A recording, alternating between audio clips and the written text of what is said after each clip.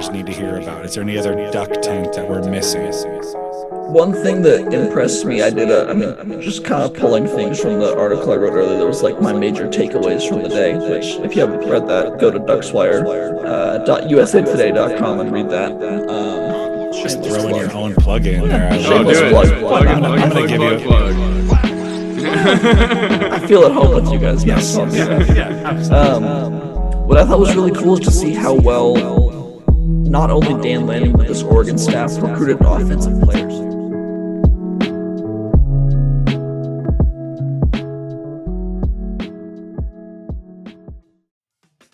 It's been a long time. I shouldn't have left you without a strong rhyme to step to. Think of how many weeks shows you slept through.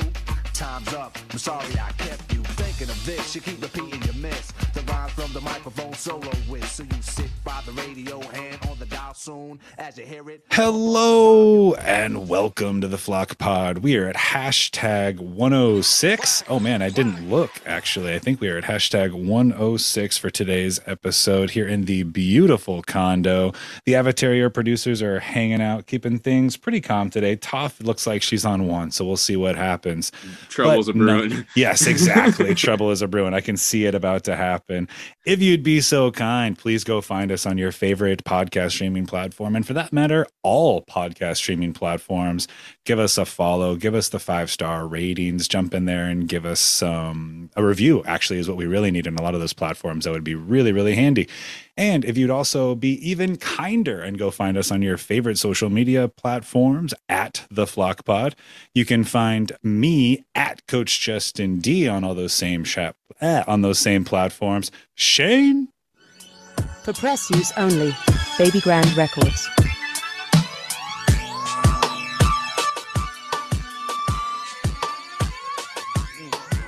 Pet rock, straight to the head with the pet rock. At least till I can get from out. Tell them where you are. You can find me at bartender Shane6 on the Twitter and at Waka Flocka Shane6 on the Instagram. And coming in to join us today, I think he's flying somewhere from Florida, maybe? Coming in from Florida, hot off the recruiting trail.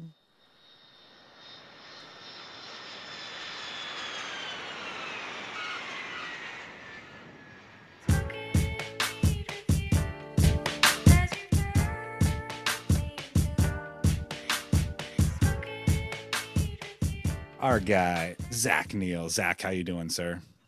Wow, I liked the fact that you think I was actually outside and maybe saw the light of day today instead of being cooped up on my computer all day following all the recruiting news. So thank you. No, I'm super happy to be here and be able to talk about this incredible day it was for Duck football. Dude, big time day. And I had to I was like trying to think of like where the furthest place away that you could be coming in from, because I know you're going to be tired, like laid out, you know what I'm saying? So it's been a rough day. I got about zero work done today while I was teaching. I was just following Twitter pretty much all day. A couple times, a couple of the kids in the classroom be like, hey, Justin, can you help me? I'm like, oh yeah, I'm sorry. Yeah, let me get off my butt and actually do my job here. So yeah.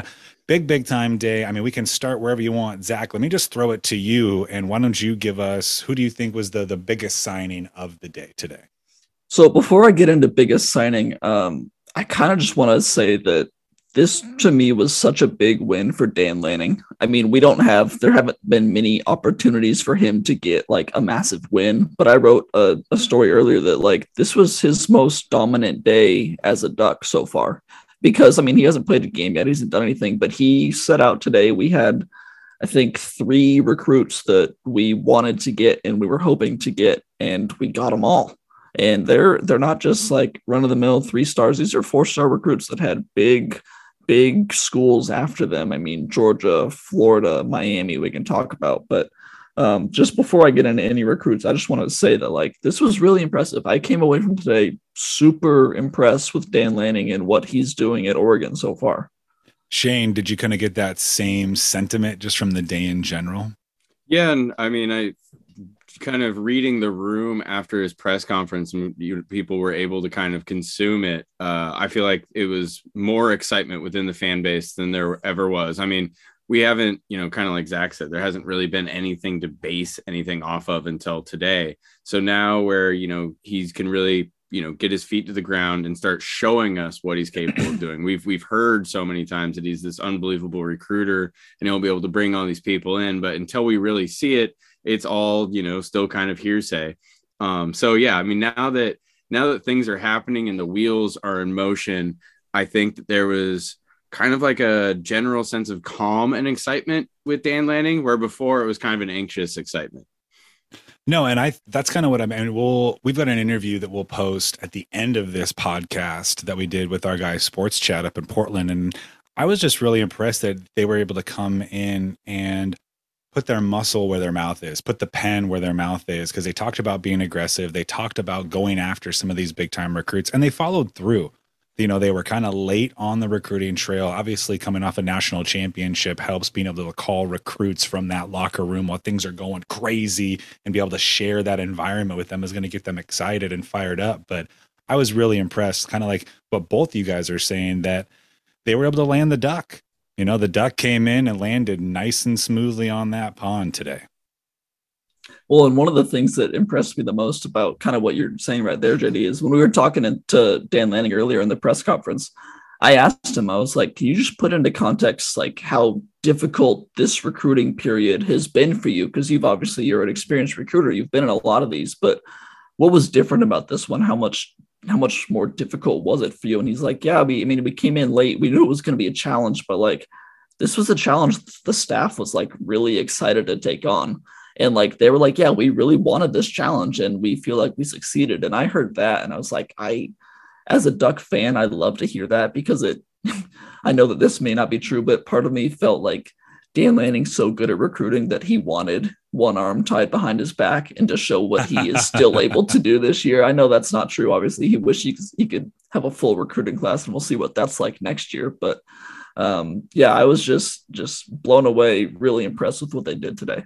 It's kind of like that in the start of semi-pro, and they show that first game and Andre 3000's character, Coffee Black, isn't there yet. And then he just kind of like comes in like, woo, subs himself in, starts hitting threes. It reminds me of that. That's exactly what it is. I love it. Oh man, I got to give you one of these because you just brought up Semi-Pro, one of my all-time favorite films, and I love that when he's like, "Oh, there's a game going on right now," and he's gonna go like running out of the cafe to get there. Oh, it's a beautiful thing. It's one of the few movies that we actually agree on as being an all-time great. Yes, absolutely. We have some common ground when it comes to the cinema. Okay. Jumping back into it, Zach, give me, maybe not like you're the most impactful or, the biggest recruit, but who's your favorite recruit that the Ducks signed today? So the one I'm most looking forward to watching is someone we'll talk about later. I'll leave that to you guys to bring up. But Dave Yulee, the offensive lineman that we got from out of Washington, the impact that was made by him choosing the Ducks over Mario Cristobal in Miami is just so massive to me, because seriously, like last week, over the weekend, it was considered a lock that he was going to Miami. I mean, we didn't think that we were going to get him on a visit to Eugene this weekend. He ended up coming at the last hour. And the fact that he was someone that was committed to us under Cristobal. I mean, Cristobal and that coaching staff recruited him and got him to commit, and then he reopened his recruitment after Cristobal left and decided to look elsewhere. And the fact that Dan Lanning was able to beat Cristobal kind of at his own game and get this big offensive lineman from the Northwest, and just able to it's not really a flip because he was never committed to Miami, but it feels like a flip in that sense because he was going to be a Hurricane. I mean, I think the first reports came out on Tuesday where a lot of recruiting predictors were changing their crystal balls from Miami to Oregon, and people were like, oh, this might be happening. And then it actually happened. So I know it's an offensive lineman. You can't really watch him and see all of his stats and see the impact that he brings, but he's a huge player. I think I forget the exact measurements, but like 6'4", 315 is what I want to say. I have him at 6'5", 315. 6'5", 315. Off the dome. And he also might play defensive line too. He's one of those like a Jackson Powers Johnson where he can play both, and we'll see where we need him, but he's going to start on offense. But just looking at the list of the guys we got, I think he's the one who gives me the most passion because of what it meant for the whole program. I love Well, that answer. What do you got, Shane? He's somebody that we were just talking about with Ryan Winters over on that Sports Chat 503. But I wouldn't really want to say this. I wasn't sure what his policies were on language, but Dave Yulee fucks guys up. Like Zach said, like you can't really see any stats or anything, but you just go on like any of these YouTube videos, man, and he plays with some fucking give a shit. And I mean, like he finishes a lot of blocks. Like you could tell there was maybe some animosity. There might be some words being exchanged down there on the offensive line. When he's run blocking, I mean, he was getting the next level and just pushing bodies around, getting pancakes. And even on the pass blocking, a couple of times, just getting guys in between the shoulders and just taking them straight to the dirt. He was one of the offensive lineman highlight strips are a little bit hard to kind of break down on YouTube, but this one was like, oh, shit. Like he definitely has a mean streak. And I think that he kind of plays like somebody you normally see at kind of the tackle position, just with like the way that he's getting out there and just really like really pushing guys to the next level. But to see it from that left tackle position, you see some of the running lanes that he was able to create for these guys on the outside. And I think that can make an instant impact, especially the way that like West Coast football is, very sideline to sideline. Well, and that's the thing is he's so versatile because he's recruited as an interior offensive lineman. Like I'm pretty sure they're recruiting him to play like guard. And like I said earlier, like he can play defense too. We've seen all of his tape is at the left tackle spot, the right tackle spot. Like this guy is the prototypical duck where he can move across the offensive line and kind of fit where they need him to be. And he's huge. And like you said, mauls guys. So yeah, he's super exciting. Love it. Love it. Love it. All right, Shane, give me another name up there. Who you got? Who you excited to see in a Duck uniform? I'm going to go ahead and take the low-hanging fruit here in this opportunity because if I don't do it, I know Justin's going to take it on his turn. So I'm going to go with the running back Jordan James, who was the Georgia commit. Going to watching some of his tape, I mean, he's 6 foot 205 is what I have his listing at. And the Tennessee State Championship game, Oakland High versus Summit, there's a full game highlights from that one on YouTube. And he put together just a dominant performance in like all facets from being a multi-purpose running back. He's a really good route runner, which you really don't expect for his size and his build. And on top of that, he's a really good ball catcher. There's a couple plays he makes over the middle. He's like no business catching a couple of the balls. There's one that's a little bit overthrown and he like jumps up and catches it on the back shoulder. Running the ball, he does it every which way. I mean, he would have been, is kind of sucks to say, but he would have been perfect kind of for the way that the Oregon was calling plays the last couple of years under Cristobal. I mean, one thing that I thought was kind of rare watching his highlight tape, especially for, these like big recruiting tapes, they're trying to see all these big plays and touchdowns on the outside, was his ability to run up the middle and read blocks with patience in the middle. And sometimes he's guiding his offensive lineman with his offhand. And that was something that really jumped out to me just because there also are plays sprinkled in where he's stiff arming guys on the outside and, making big plays and celebrating in the end zone. I see a lot of high school tape today and guys doing like the Karate Kid, like multiple players. Like apparently that was very popular this last couple of years in high school football.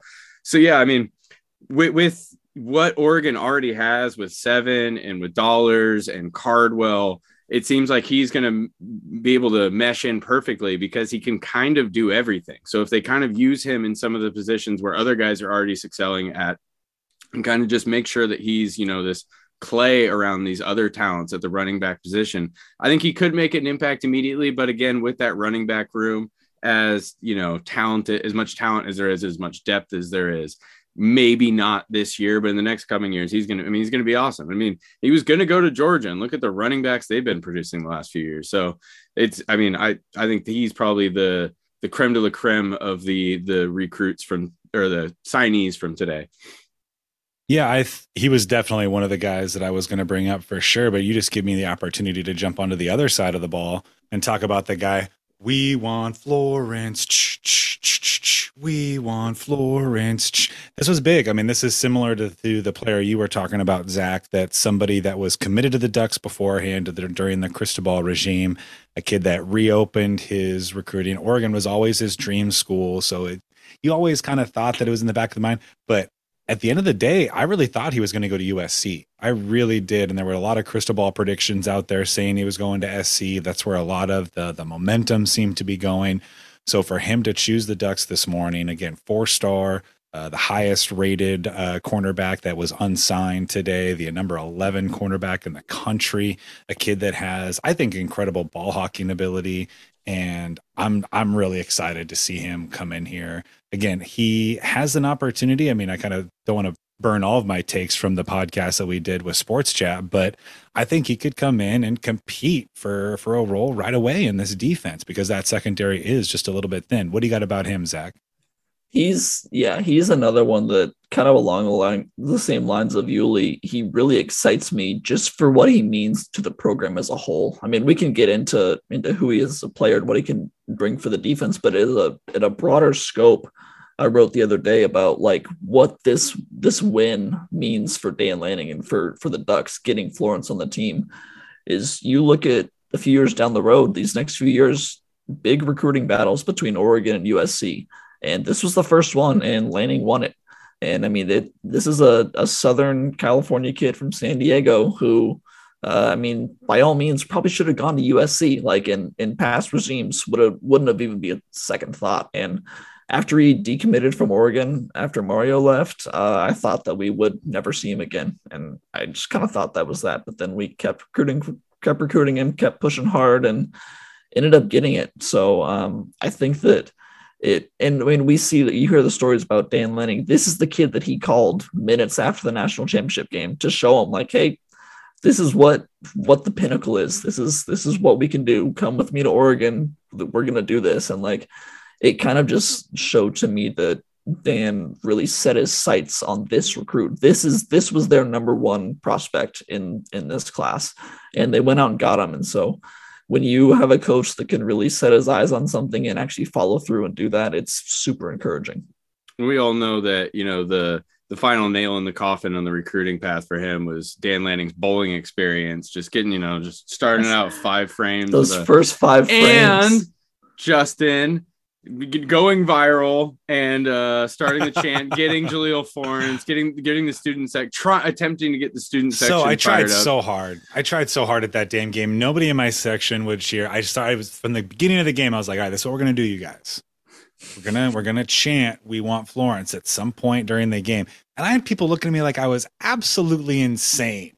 I mean, when you're sitting, they don't know who Florence is. That's true. Well, I was trying to explain. I was like, hey, it's these big time. We got a bunch of recruits here. He's one of the biggest recruits that we have here. I was trying to get everybody fired up. And as I was doing it, I felt like the guy that Shane yelled at. We're not bringing that up. That's kind of what I felt. I felt like I was going crazy and nobody heard me. So, but anyway, it's great to see these kids come to Matthew Night and experience, you know, what Duck basketball and just what this program, what this university has to offer. And then after those kinds of an experiences, commit. So you'll love to see that.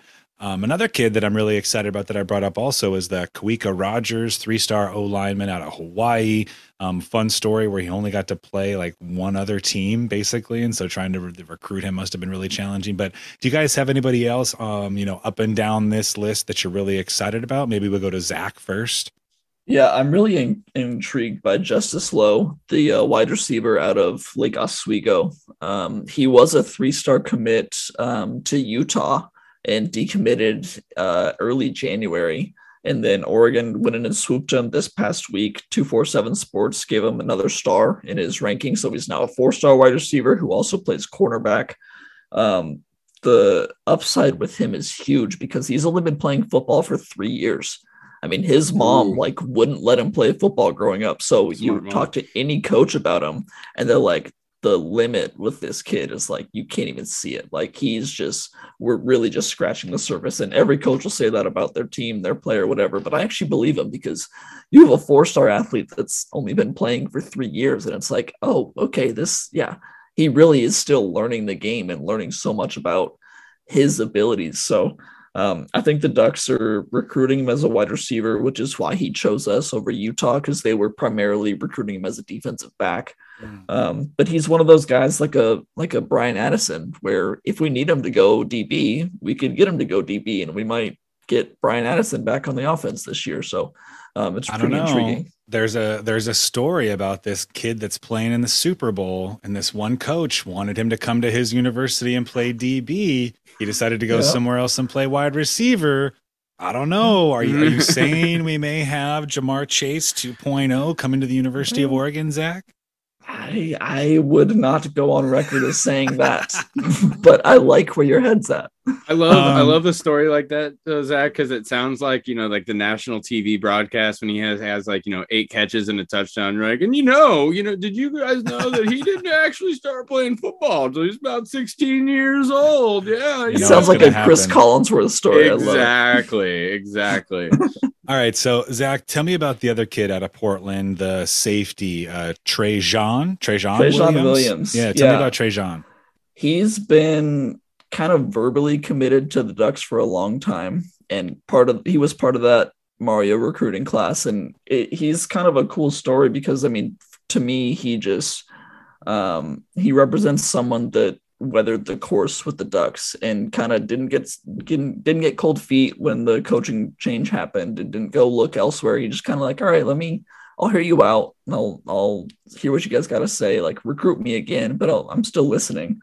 And the Ducks landed him, and they got a nice 4-star safety right in this 22 class. And I think one of the bigger things I'm impressed with is just how much depth they got in the secondary during this class. I think we got 4 or 5 total defensive backs or cornerbacks or safeties, like that combination in this class. And like we said, we look at the roster, and that's a thin spot right now. Depth-wise, it's tough. We lost some key players there this year, so they're kind of brought in the reinforcements, and I don't know how soon any of these guys will play, but they're there if we need them. Nothing makes for an exciting Saturday like a young secondary. Well, and I don't think these kids will be pushed into a position where they're going to have to be starting like day one, but they're going to be used in depth. You know what I mean? I think that's something that needs to happen, and something that we've seen over the last couple of years is guys like, Michael Wright coming in and even playing some serious snaps as a freshman in that more of that nickel DB role and things like that. So, let's go a different way here. Who's the Duck that got away during this process for you? Obviously we're talking about signing day. Obviously we're talking about, freshmen coming in, but let's open this up. Let the transfers to anybody that left this Duck program or didn't come to this Duck program. Who's the one that you're maybe not most like sad about, but impactful, but who's the guy that you want to talk about, I guess? So let's go to Shane first. Who's the guy that got away, the Duck that got away that you want to talk about? The one that really bummed me out, and we were texting about this earlier, was Cross Patton. I was really a big fan of having Big Boy in town occasionally. The fact that Big Boy and Andre 3000, the first time they were photographed together and like forever, was at Autzen, still just makes my soul warm. So I am happy for him, though. I don't think he was really going to get the opportunity to play too much here. To see him go to Nevada, I'm happy for him. I hope that he gets more of a chance, because dude's electric. Yep. We talked about him in like episode like 30 of this podcast about when we broke down some of the recruits from a few years ago, and he was one of my favorites. I was most kind of, Justin, you'll probably say this. Who was the guy? What was the guy who was supposed to be Bo Jackson? Oh, my guy, Andrew Paul. Yeah, that's the one that I know Justin was really excited about. So, But so that kind of hurt. I was excited just about Zach just got us way too excited. I don't know why he brought it up. Yeah, I would like to issue an apology again to Justin, because my heart jumped out of my chest this morning. I knew on the schedule today around, I think it was like 11:30, Andrew Paul was supposed to make his announcement. And if you don't know who Andrew Paul is, he's this guy. He's the fastest rising recruit in the nation. People are comparing him to like the next Bo Jackson, whatever. He was supposed to visit Eugene last weekend and then called off the visit to go to Georgia instead. And he was making his announcement today at 11:30, and right at like 11:35, no announcement, Dan Lanning tweets out his like duck emoji ... And I texted JD. I was just like, what's going on? I don't know. You're saying there's a chance. And of course it ended up being nothing. He committed to Georgia. No, wait, yeah, he did commit to Georgia. I was thinking yeah, Georgia yeah. or Clemson. Yeah, it was I mean, Georgia. that's kind of a trade. I mean, we basically traded Jordan James for Andrew Paul. I'm not saying that Andrew Paul was going to come to Oregon if Jordan James didn't per se, but that's kind of the way it worked out. Would have been more likely.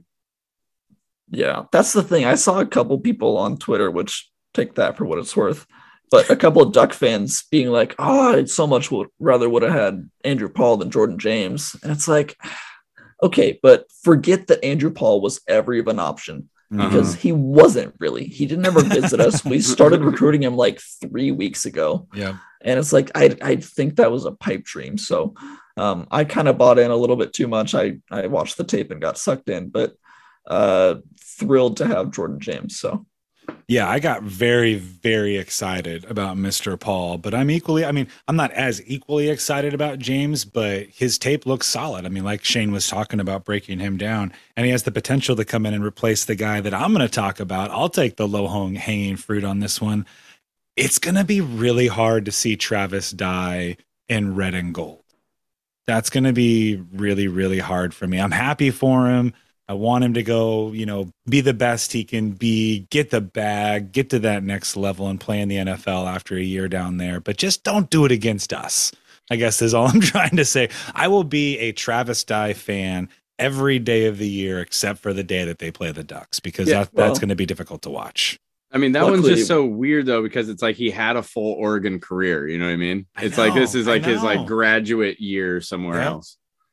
Well, luckily we don't play them on the regular season schedule this year. On the regular season schedule. There's a chance we could see them, yes, but we're gonna see them in the Pac-12 championship game if we make it there. Let's be honest. Let's be honest. Let's be real. Come on, they just signed Caleb Williams.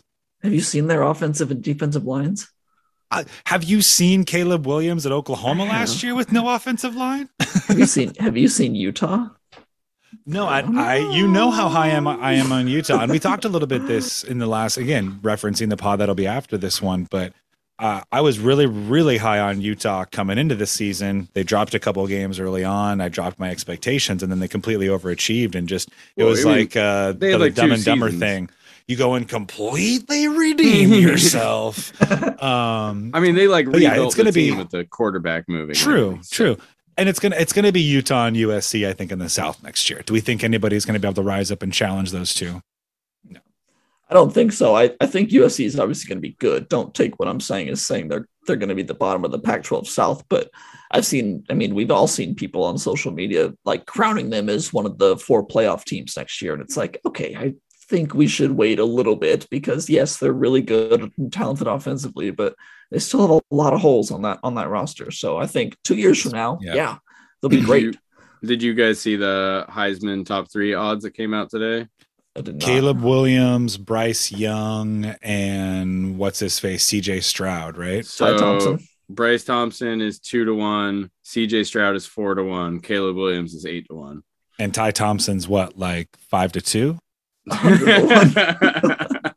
Like, come on now, baby. Like, let's go. I don't think they have odds for people who aren't starting on the depth chart. Oh, I'm so excited. This is going to be so good for the podcast for the next 6 months. Just this Ty Thompson versus Bo Nix debate. I need to just make a Ty Thompson jersey. Like, just get a T-shirt and just write Thompson on the back and put his number. Just like that's the only way you're going to get one. Pay him a ton of money for one of his game worn jerseys.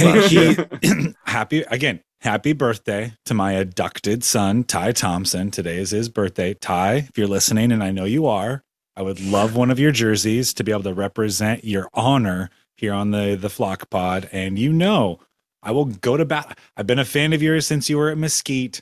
This kid and Zach, I went a little crazy on the last pod, and you'll have to listen to that coming up to hear my prediction. But yeah, it's Ty Thompson season, baby. And now I'm gonna get fucking blasted for being like a Ty Thompson hater. When like I've said so many glowing things about him for like the last 340 days. But then this whole Bo Nix thing, people are like, oh, you said he was gonna suck. I never said. Gonna be a great quarterback. Can't wait to watch him succeed.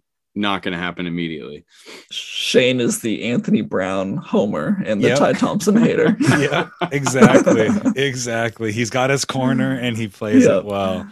All right. Yeah. So, anything else here on the? Let's just open up the floor. Zach, is there any other recruits that you want to get to? Any other storylines from the day that you think the Flockers need to hear about? Is there any other duck tent that we're missing? One thing that impressed me, just kind of pulling things from the article I wrote earlier, that was like my major takeaways from the day, which if you haven't read that, go to duckswire.usatoday.com and read that. Just Shameless throwing plug. your own plug in there. I love Shameless it. plug. Why I'm not? gonna give you plug. I feel at home with you guys now. Yes. So I'll do that. Yeah, absolutely. What I thought was really cool is to see how well not only Dan Lanning, but this Oregon staff recruited offensive players. I mean, Dan Lanning is a defensive coach. He's got a great defensive staff of coaches, and we knew that they were going to bring highly talented defensive players. But they went out and they got one of the best running backs in the nation, one of the better offensive linemen in the nation, some wide receiver help too. And it's like, yeah, if they can, and I know that's a lot of Kenny Dillingham and Adrian Clem and other coaches getting these players here as recruits, but if they can spread this talent across the ball and across the board, it's like, yeah, the Ducks are going to be some to mess with in the talent department. So that's something that really stuck out to me today.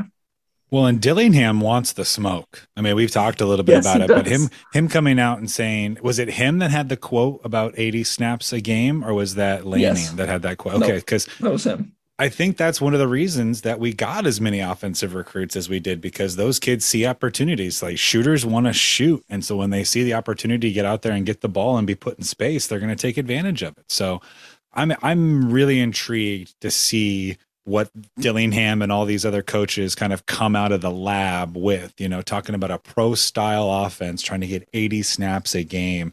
That's going to be fun to watch.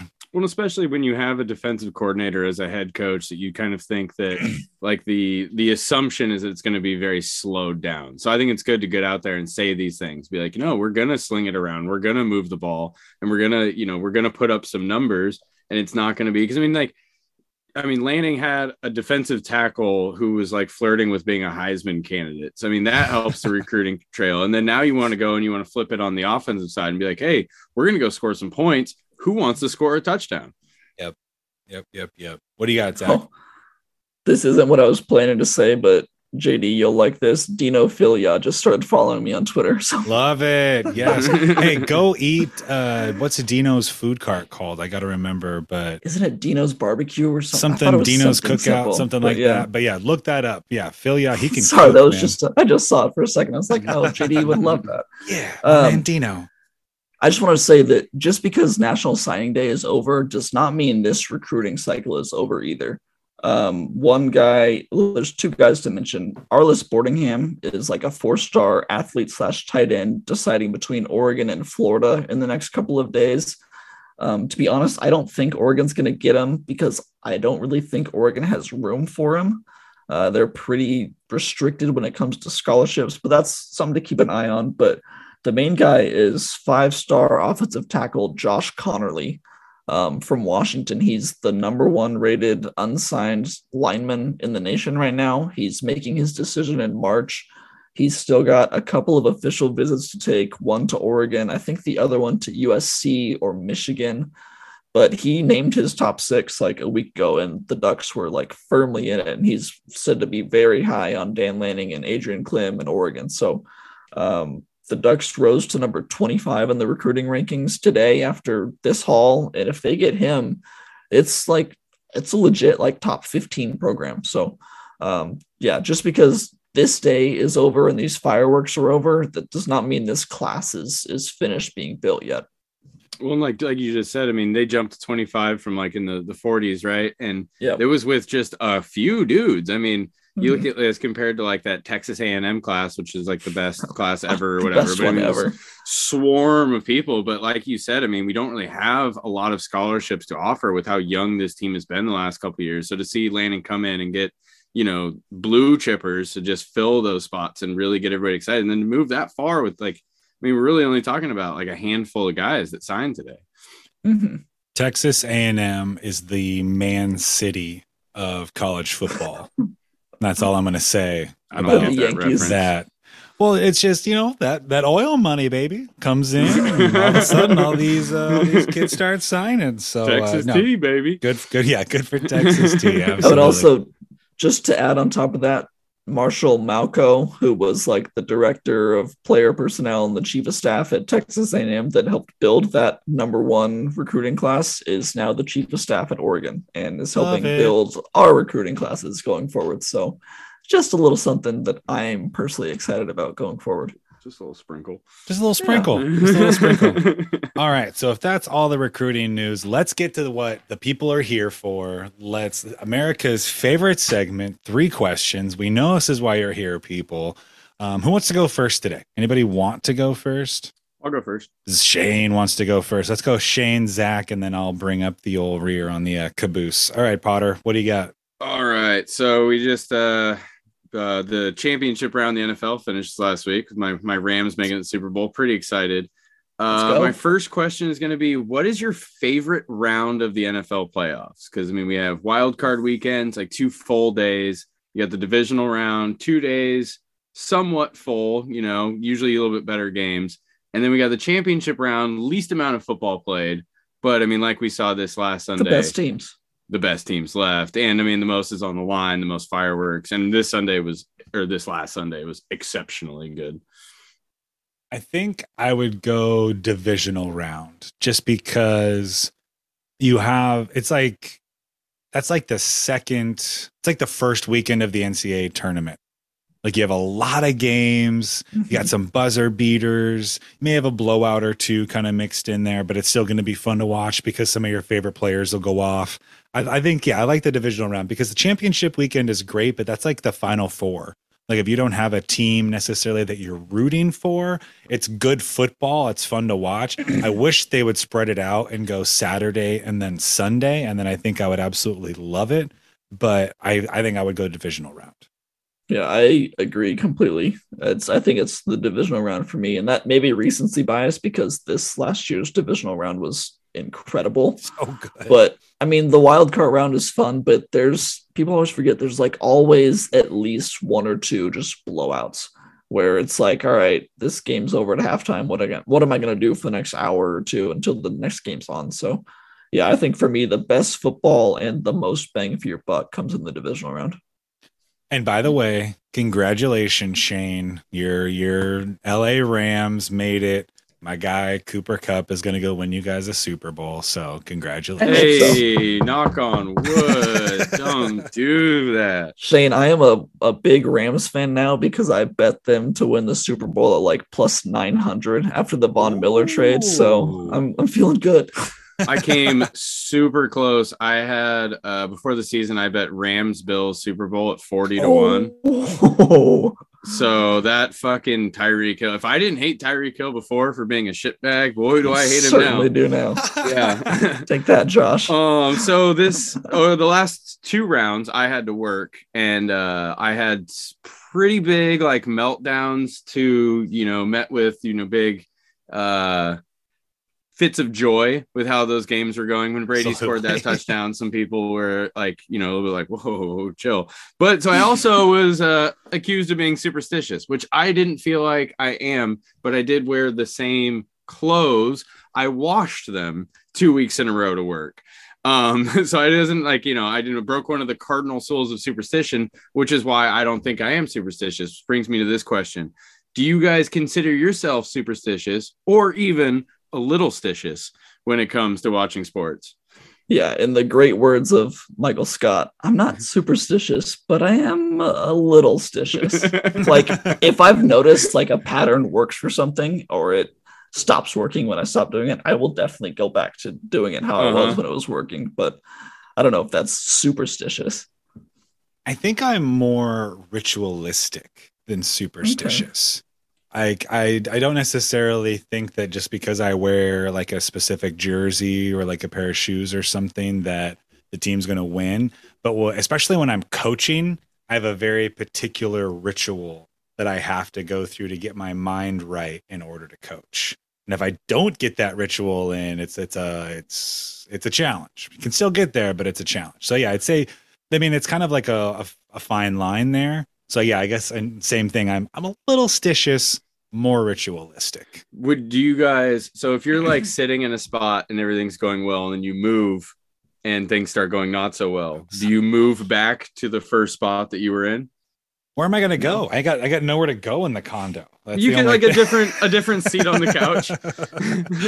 So I'm more like clothing wise. Like if the Uh-huh. team's doing terribly, I will change my shirt or like change Okay, the yeah. jersey or something like that. So if I do move spots, I won't usually move back, but I will spend the rest of the time that it's going bad being like, this is your fault. I think that's what happened in the Ducks Utah game when it was on the road and I wasn't there.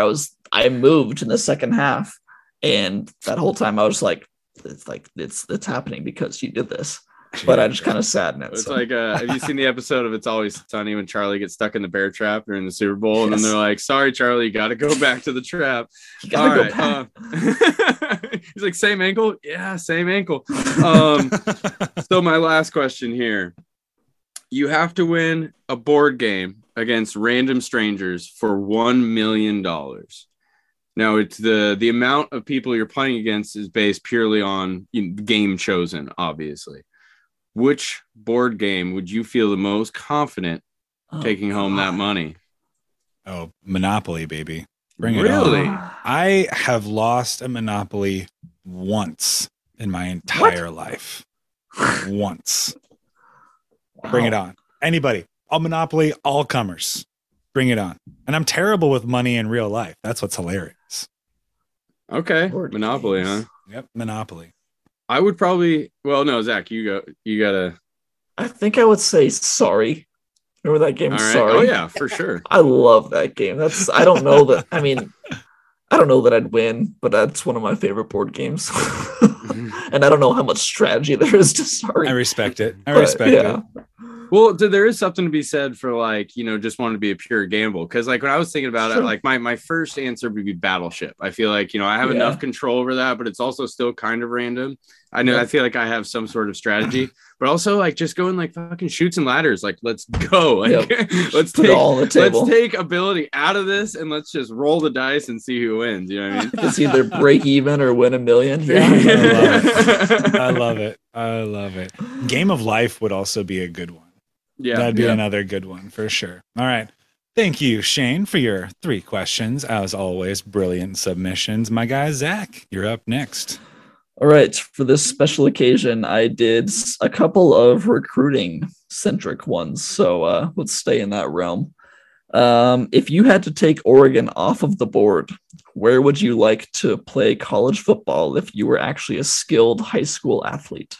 Oh, you said football specifically. So that definitely I did say changes. I football gotta think about it a little specifically. bit. Do you have an answer quick, Shane? Oh man, I don't have a quick answer. Man, that's a great question though. Up until this year, Miami would have been up there for me. Just because of everything that the history of that program, and I think Miami would be a decent place to live. I've got two. I would either go. So these are actually, when I applied to go to college, these are the other two schools, 2 of the 3 that I applied to. San Diego State. Ooh, that's a good answer. You're living in San Diego. Yeah, Hard how to bad beat could it that. be? And they're like an up and coming. I still get to live on the West Coast. Like, it's going to be fun. If I'm good, then I'm probably going to be like an all-star down there for them. And then the other one, kind of off the board a little bit, but I've always loved this school, North Carolina. I'd love to go play wear the Carolina blue. Don't really want to play for Mac Brown, so that kind of complicates matters just a little bit. But A little bit. I think those are probably my 2 other schools that I would want to play at. I think for me it would be LSU. I think when answer. LSU is cool, answer. there's nothing cooler. The Like night in Joe Baton Burrow Rouge. smoking a cigar after the championship, like Yeah. that's the peak of coolness to me. Or like That's a great Odell answer. and just Jamar Chase, like they're so cool. JD, what was your other answer? If it was not football specific? Oh, it'd probably be basketball for North Carolina. For North So it'd Carolina. probably still be the same school, but Mhm. just a different sport. Yeah. Yeah. See, if Yeah. it was like basketball, I think like Georgetown would be cool. One of those like Georgetown East would be Coast cool. schools, like St. John's, that have like a deep Yeah. basketball Ooh, Big history. East. Syracuse. Yeah, Syracuse, even like a St. Bonaventure or something, or Oh, like a yeah. Dayton. Like I know a few people who are from Dayton, and like just hearing the stories about their basketball program, how they've sold out every game for like 15 years straight or something stupid. They get all these good players that they have no business getting. Yeah, but football is kind of tough. Florida might be up there for me. Just as far as like, you know, players that have gone through there. But then I keep going like the schools with like the rich football history. I wouldn't want to live in that state. So like I couldn't really see myself in Louisiana. Like, I don't know. I've heard Yeah. good things about Baton Rouge though. I've heard Baton Rouge is fun. Mhm. I could see that. All right, next question. This is a simple one. What is your opinion on the pump fake recruitment, aka the players who put on a different hat and then look at it, throw it away, put on a different hat? Like I saw that a million times today. Just curious your opinions before I give mine. It's just TikTok ruining another thing in like society. I think it's just Thank kids you. being kids. I'm all for them having a little fun with it. I'd like to see kids get a little more creative. I liked the Jackson State when he did that, like he had the Yes, that shirt was on, cool. like and pulled that open. Yeah. So you got to put your own spin on it. Don't do the same thing everybody else has been doing. But you know, they're kids. Let them have fun with it. A Did couple you guys times. go ahead, Shane? A couple times when it kind of went poorly, it was like, oh, what a cringe moment. Like you're like, everybody you know is watching you on like IG Live or whatever, and like you go to like get the surprise hat and it's not in the spot where you thought it was supposed to be, and it's like, or having your dad blow it before you even do That the was pump hilarious. Jaleel Tucker, that was hilarious. Did you guys see the story today about the 3-star offensive lineman who committed to Miami, but he did a pump fake with Oregon? He like took an Oregon hat or like an Oregon picture and like put it down. And then after the commitment, I think it was Andrew Nemec with the Oregonian, like looked it up. He's like, Oregon never offered you or recruited you. Like you weren't like, I don't know why you're passing on Oregon because they never recruited you. No, I It's didn't like, hear that See, that's story. like- what that's are we like- doing? I don't know. It that's not seems cool. like dirty and just like a weird shade throw for like no reason too. Well, Like, it's that's- just like trying to up your own status and be like, oh, Oregon wanted me, but I don't want Mhm. them. It's like, well, they never offered you. So yeah, I don't know. That's like interesting. the first time I saw one of those, I was kind of like, oh, that's cool, but it's about to be like imitated. It's like the turnover chain. You know what I mean? Yep. It was cool, and Yep. then it became like really whack, and now it's just like now it's everywhere, and it's Yep. So yeah, I'd say I'm pretty adamantly against it. yeah, that's my feeling too. I don't want to come off as like the crotchety old man, but I'm over it. Like Mhm. it was fun for a little bit. I see JD's turnover chain. He's got. I just got a turnover. I just got a pick, you know, so I thought I'd just put it There on you over go. here and wear it for the rest of the podcast. Yeah, I'm good with it. I don't need it. Just tell me where you're going. Yeah. Well, plus you too. You're like, come on. Like, Yeah, it's like, oh, that's not where you're going. Okay. Yeah.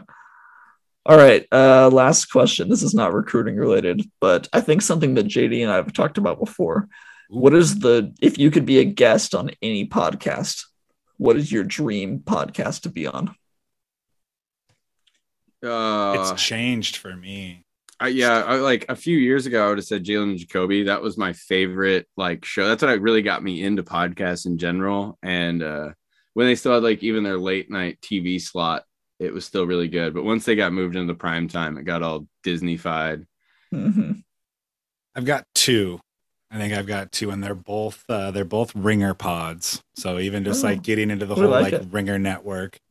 I love the Real Ones pod with Raja Bell and Logan Murdoch. Mhm. So I think if I was going to talk some hoops, I think that'd be a really fun one. Oh no, I have another one that I just thought of. So let me give you my two Ringer ones. A third one. Yep, I got a third one. And then the other one, the Ringer Fantasy Football podcast, those guys just it's have so so good. much fun. And it's such a good, high quality podcast. Yeah, and that's I when I love feel that. like I could really bring something to also because of my just absolute addiction to fantasy football. But if I'm just going to go like talking bullshit sports, it's got to be Green Light. It's got to be the Green Light podcast Green with Light's my a good guy one. Long. Yep. Yeah, that's a good one. My favorite non-sports podcast to listen to is Drink Champs. You ever catch that one? Huh. It's hosted by Nori from Capone and Noriega.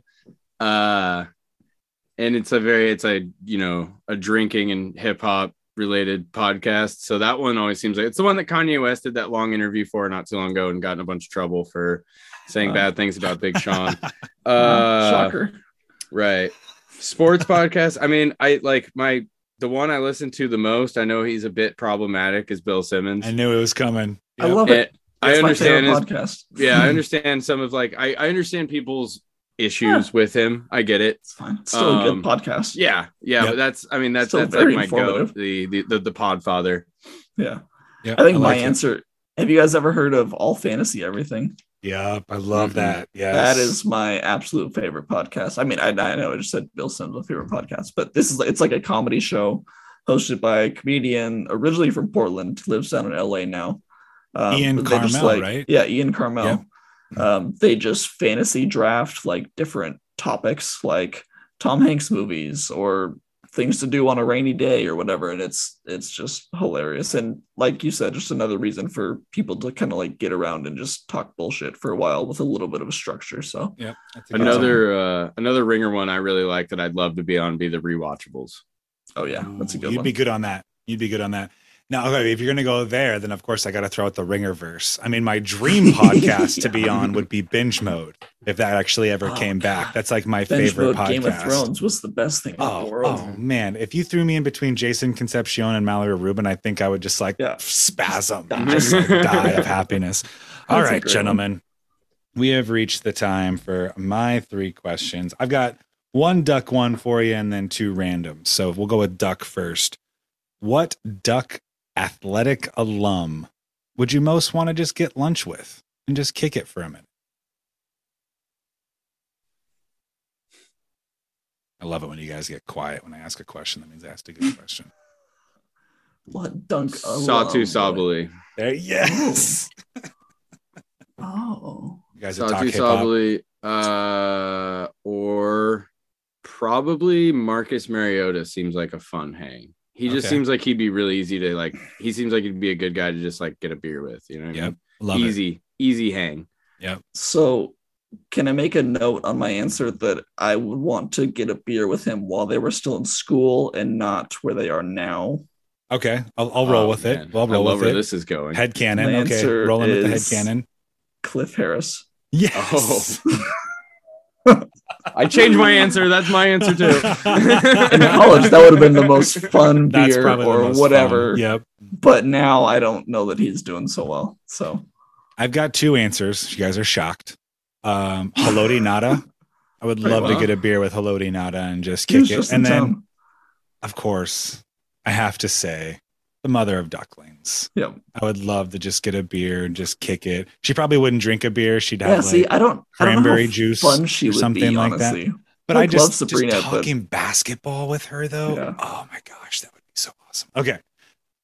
Second question. This one's a little bit longer. Stay with me. You take the red pill.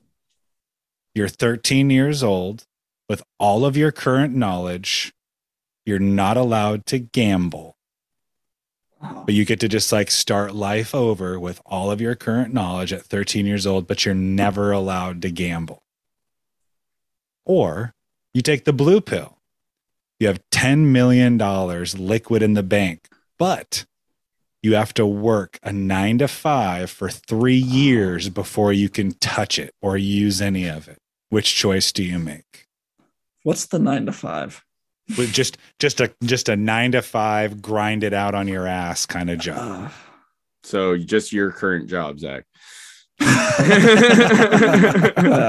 If you think I work 9 to 5 and it's just off after that, you have no idea what I do. So for context, for me, I think I'm taking the red pill. That's the childhood one. Yeah, I think I'm going back to 13 with all of my knowledge right now. Because I'm 37. I don't want to sit in a 9-to-5 for 3 more years and grind out on my ass. I feel like if I go back to 13 with all the knowledge that I have right now and get to restart back in, what would that be? 1997? God, you're old. Damn, fuck you guys. I should wear my monarchs while I do this podcast. But yeah, I think I'm going back to 13. What about you guys? I'm taking the red pill. I think I'm gonna go red pill too. I think that I think if I'm from 13 to early 20s, I'm gonna make enough moves, without gambling, or even without even if you consider like buying stock gambling, you know what I mean? Nope, it's just specifically gambling. That was for you. I wanted to take away gambling. No, then yeah, I think I can accumulate over $10 million by the time I'm 21. Yep. You know what I mean? And then fuck working ever. And then I'm just like buying an island but somewhere. Then you do have to be 13 again too, right? That's true. I didn't have to work. I mean, I don't know. Like, it wasn't that bad. Especially with, I don't know now. Game over, true. dude. That's true. I'm gonna be like sitting in the front row in every class ever, just like soaking up all the information. I'm also gonna have tons of pop culture references. Like I'm gonna know what's cool as it's happening. I'm gonna be such a trendsetter. I'll be like, hey, you guys ever heard about NSYNC, dude? This is like, they're pretty good. The lead guy with the curly hair, Justin, he might be a star. Mark my words. Turn into something. Let me show you Kendrick Lamar. You guys heard of this thing called Bitcoin? Oh yeah, honestly. I don't know. I'm kind of leaning towards the blue pill, but based on what the actual 9-to-5 job is. Like a tough one. Yeah. If it was just like some like desk job where like it's not hard, it's not like manual labor, you just kind of like pushing numbers for 9-to-5 for 3 years, and you knew the whole time that $10 million payday was coming at the end of it. I don't know. That doesn't sound too hard, but like, what if it's like you work in like an Amazon warehouse? See, that's tough. Or like a dishwasher, or like somewhere in a restaurant. Like that would be tough, but United States Postal Service. Yeah. I don't know. Then I'm taking the red pill. All right. Third question. What pop culture villain do you most agree with? Thanos. I don't even understand why that was a movie. Like, I was like, the whole time, like, why are they stopping him? Let him do his thing. He told you he sees the future, and this is the move. Oh man. Oh man. That's not bad. That's not bad at all. What do you got, Zach? You know I'm not the right person to answer this question. I know. That's why. I mean you've got some other ones you could go with. There's some good answers there. Batman is technically kind of considered like an anti-hero. Kind of a villain. Like the public perception is that he's kind of a villain, like the way that the media. Are we doing like comic book villains, or I just said pop culture, anything. So if you've got anything. You give your answer. Let me think about this for another 30 seconds. I'm going with Darth Vader, and here's why. If I'm part of the Jedi Council and Natalie Portman comes up to me and wants to be my wife, I'm telling the Jedi Council to go fuck themselves. You're not stopping me from marrying Padme. And this whole attachment thing, if the Jedi Council just would have been cool with him being with Padme, everything would have been fine. Anakin never would have even turned into Darth Vader. You know what I'm saying? The politics of Star Wars, right? I know, seriously. Jeez.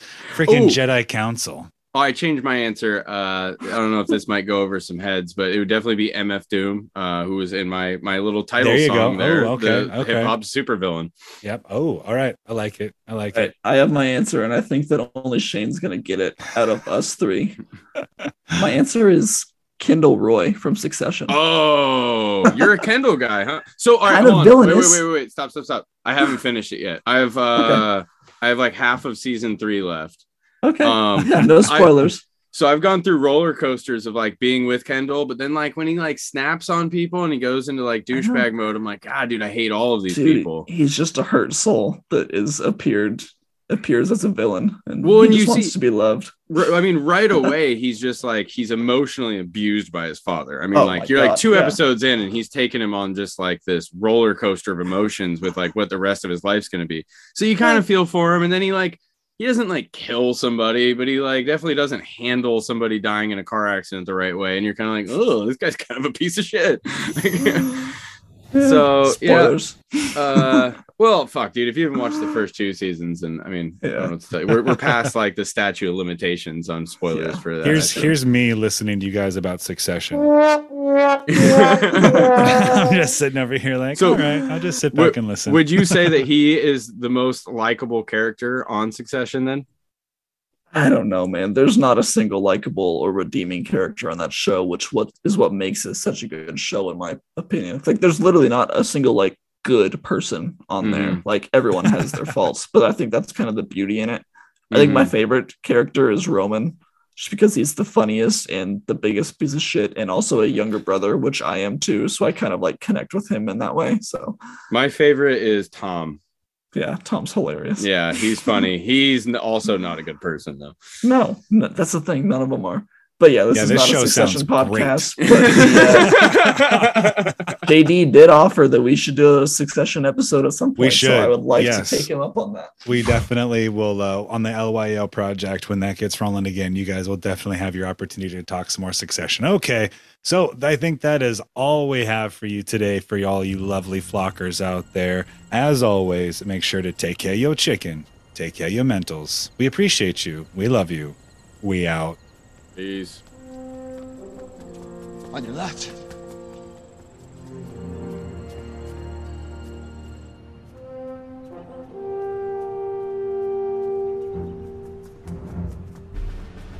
On your left. On my left. Got it.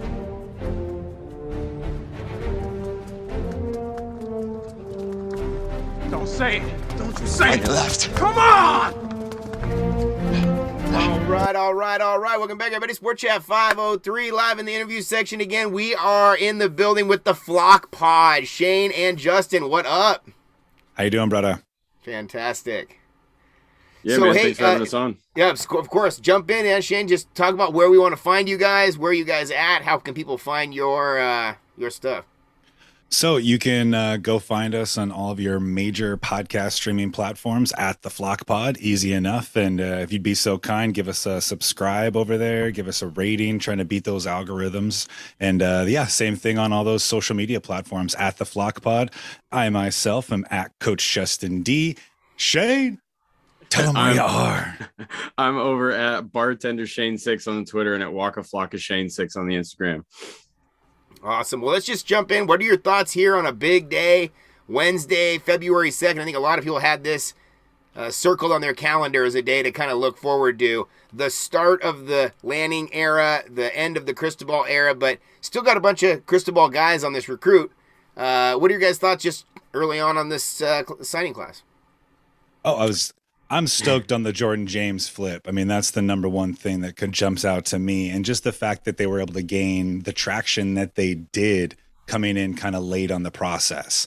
You know, like, this is an aggressive coaching staff. This is a staff that wants to get after it. And they put their muscle where their mouths were by getting out there and flipping a couple of these guys, getting a couple of guys that, you know, we weren't necessarily sure if we were going to or not. So it's a great day to be a Duck. Yeah, and I was just going to say, I mean, this was a day where Lanning really got to put his money where his mouth was. I mean, when he went and go ahead and finished out the season for Georgia, you know, being the defensive coordinator in those national championship run there, we were all kind of a little bit worried about how that was going to affect recruiting in the near future. But I think with the kind of limited spots that they had to try and get with a lot of returning players, being a very young team and a team that's poised for a title run at this time, that he was able to just go and land some big names and get us the fan base excited all over again. Oh, absolutely. Are there names that jump out that you think are going to make impacts right out of the gate, or are some of these guys the guys you think you're going to see in the next year or two? I think, you know, with kind of the last couple of years, we've seen this school really develop talent, and a lot of these guys have really been waiting and getting their time now. I mean, we can get really excited about Jordan James, but there's also a lot of other really good running backs on this roster at this time. I mean, Sean Dollars and Seven McGee are two guys we've really been waiting to see for the last couple of years. So I think this year would be a good time to really get those guys in and get these guys some learning experience and get a little experience under their belt. Yeah. I was going to say the only place I could see maybe one of these guys contributing right away is the secondary, you know, depending upon what kind of information download they can handle right when they get onto campus, if they can handle the mental side of the game. I think a couple of these guys, and I'm going to throw his name out right away, Jaleel Florence, I think he's a guy that might be able to go out there and compete for maybe not a starting job, but maybe some time to be an impactful player halfway, middle half of the season. Yeah, I mean, there's going to be some gaps that are going to be needed to fill. I think running back was one of those spots they were looking forward to. You know, very late ad for that running back. That was a huge flip as well from Georgia. Any other names you're just excited about? Put the tape on. You're excited to see when you see the recruits. Amarion Winston was a name that really jumped off the page for me, just because of what his brother Lamar meant for this team with that in the Herbert era there, and how he wasn't really a household name in the recruiting process. It wasn't somebody that I really saw a lot of people talking about. But by the time he was done playing at Oregon, I mean, every teammate he had, it seemed like every interview there was always talking about him and everything that he was able to accomplish. And with Amarion's size, I mean, he's a slight of stature, kind of defensive end linebacker hybrid there playing the edge. I think he's going to become really valuable in the passing game. You've seen a lot of these defenses become more and more versatile over the last few years, and especially in the Dan Lanning Georgia teams there. So I think he's a player that we could see matched up with tight ends and make a big impact in the passing game, as well as being a dominant edge rusher like we saw him up in Central Catholic winning that national state championship last year. I'm excited to watch that offensive lineman from Hawaii, Kawika Rogers, just to see what he's able to do once he gets onto campus, hit that weight room, get on that training table, and see what kind of an impact he can make. Yeah, my brother-in-law lives in Eugene, drives the limos back and forth to the airport when the guys come in, and he drove the Rogers family back, and he was like, dude, that's the largest family I've ever seen. And even the limo sitting on the limo, back. dude, yeah, like he was like, dude, I mean, he's like, no disrespect, he's just like, bro, these people were like the largest people I've ever seen. And yeah, that's also one that's kind of interesting. They said Alik Terry had the connection there because he was over in Kauai, he played for Kapa'a. And he was like, they only played one other school, and they like kind of rotated back and forth. What a story that is. They also said they couldn't have night games because the birds would fly into the night, into the lights. So they'd only have day games. And he only played one other school. I mean, what are you talking about for recruiting? And he couldn't really get out to the different camps or whatnot. I had Scott Reed on while he was at the Polynesian Bowl, and he was specifically talking to him and his family because he had just got back from Oregon. He literally flew from Oregon right to the Polynesian Bowl, and talking about that exact thing, where this is really the first opportunity he's had to go up against some top quality players. So it's interesting to kind of see like where the coaches have come from, who the coaches are recruiting, what connections they had. Having that connection with Alik Terry back to connect back into Hawaii is pretty big. Yeah, I lived over in Hawaii for a little bit, and the roadblocks that Hawaiian high school athletics have are so extreme compared to over here. I mean, we kind of complain about it a lot here, especially in Oregon. But then, I mean, that was in perfect conditions, and like with the whole COVID season and everything, I'm sure that was just a nightmare without being able to fly or anything like that. I mean, you're stuck. There's only, I mean, where I live, there was only like 3 really major high schools, and it was a fairly populated island. I was on the Big Island over there. So, I mean, yeah, so a lot of it was just so heavily dependent on camps and all-star games and stuff like that. When you eliminate that, that's tough for those kids. That's really tough. But the other offensive lineman that just signed a little bit earlier today, that Dave Luley, I believe is his name, just got done watching some of his YouTube stuff, and that dude is physical. I don't know if you guys caught any of that yet. I mean, talk about somebody you don't want to line up against. Yeah, I saw him and Ben Roberts both at the basketball game when everybody came in for the Oregon State game, got to shake both their hands. And I'm a big dude. I'm 6'2", 250. And I shook their hand, and they, like, wrapped their hand around mine. I'm like, usually when I walk in the room, I'm one of the bigger guys in the room. And dude was large. And it was just, it was impressive to see both their reactions. And I actually... Yeah, Louis, I saw his kind of vibe he was just like in heaven, it felt like. And I was like, this guy's undecided, quote unquote. I think he's going here, and, you know, just getting the vibes from people thinking that was what he was going to do. So it's really cool to see him do it with the straw hat as well, by the way. I thought that was a classic move. Yeah. So you were at that basketball game. Did you hear some knucklehead from the second row yelling, "We want Florence, we want Florence"? Because that was me. That was me trying to get the chant going, trying to get a hold of the pit crew. Like, hey, let's get this going. Nobody in my section would join me. Such a letdown. That was a great game, though. Those were great vibes, man. That was a great game. I mean, people kind of complain about Matt Knight, and that whole week leading up to it, there was like kind of a scuttlebutt I saw kind of talking about Matt Cord or whatever. And I love Matt Cord. I grew up going to basketball camps there. I'm from Portland, but half my family's from Eugene. I was born on campus. I'm from multiple generation Duck, and so I would go to Don Monson basketball camp in the 80s, and Jerry Green and whatever when I was in high school, and absolutely loved that building. Saw some of the greatest moments of my life, it felt like, as a Duck fan in those buildings. Yep. But or in that building. But man, going over to Matt Knight, people were kind of poo-pooing it for a little while, and I was kind of one of them saying you can never really recreate what you had at the Pit, right? You come into the mini Rose Garden. I'm from Portland. It looks literally like the mini Rose Garden. The Rose Garden gets popping though, and I always said if you could get the right team in there and you have to get the Eugene folk in. That's the main thing. You can't just depend on like at Autzen, where it feels like over the last 20, 30 years, less and less and less Eugene people go. But Matt Knight, you have to have that Eugene contingency, and they do a good job for the women. But that was a really cool one to see at the men's game. The people were fired up.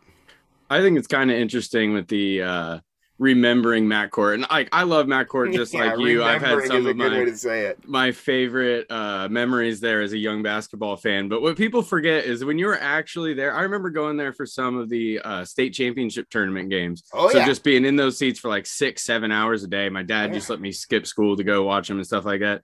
It wasn't the most comfortable place in the whole world. Like if you want to look at like your actual comfort and game watching experience, Matthew Knight definitely beats it. I mean, remembering for what it was is a little bit of like recency bias there. But like you said, I mean, that atmosphere that other day there, that was probably one of the better, I was watching on TV, one of the better atmospheres I've seen in Matthew Knight Arena for a men's team 2-3 years, something like that, which was huge having those guys since the there. big run, right? Since the big run. I mean, they were really popping during that with the Dylan Brooks era. Yeah, sure. I mean, sure. You just got to get the right team in there.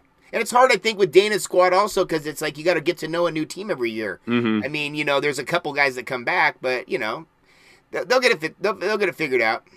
Plus, Dana plays that boa constrictor type defense that kind of slows games down. It might not be the best for keeping excitement going. Not a lot of fast breaks and such. Okay, this is a great segue. So today, Kenny Dillingham said he's going to play the pro style offense and speed it up. He wants 80 plays a game out of the pro set.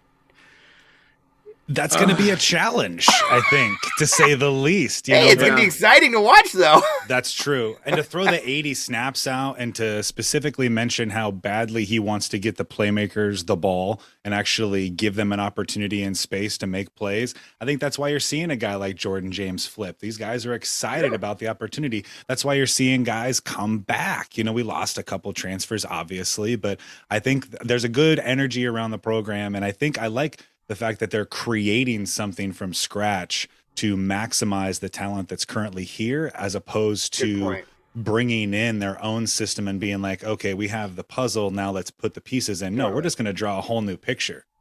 Why not? I mean, they have the minds to do it, and they've got a great, I mean, that Joey Mack today just knocked it out of the park, man. 2 hours of back-to-back interviews with all the coaching staff, dude. Killed it, man. So that was a great, if you haven't seen that, hit that. You have to watch that. That's a must. The coach were firing me up today, dude. I was ready to go hit the weight room. Well, yeah, plus when you hear something like 80 snaps a game with what we've been used to in this last few years with the Cristobal era, it's kind of a breath of fresh air for Duck fans. I mean, it's been, I mean, it was a great few years. I loved it. I mean, I love what he was able to do with the team, but some of those games, especially when Oregon wasn't, the last 2 years when the offense was kind of stalling out, it was brutal to watch. So to get a little more excitement going and gives a little bit of that Chip Kelly flashbackness. I mean, you kind of get a little bit of it starting to bubble up. And they're referencing that too, right? They're referencing that people want it to be exciting and want it to be flashy.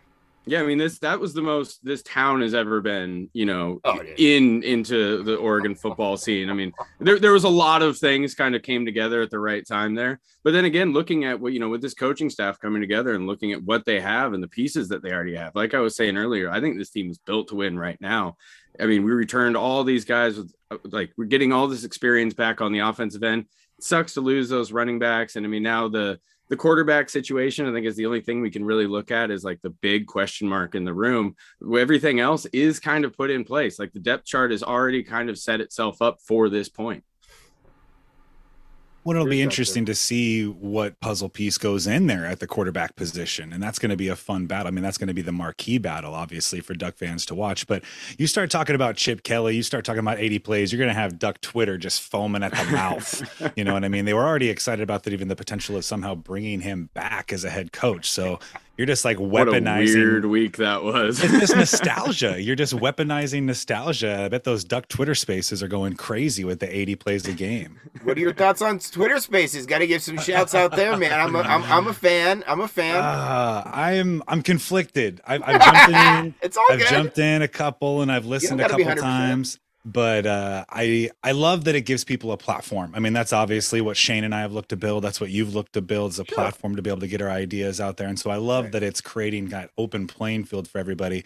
But along with that, you get, you know, it's kind of the same thing. You know, everybody's got an opinion, right? You know, everybody's got an opinion. Do you need to share it constantly and loudly, or while you're using the bathroom? I don't know. I don't know. Early, dude, that first one was hilarious when his brother was on, though.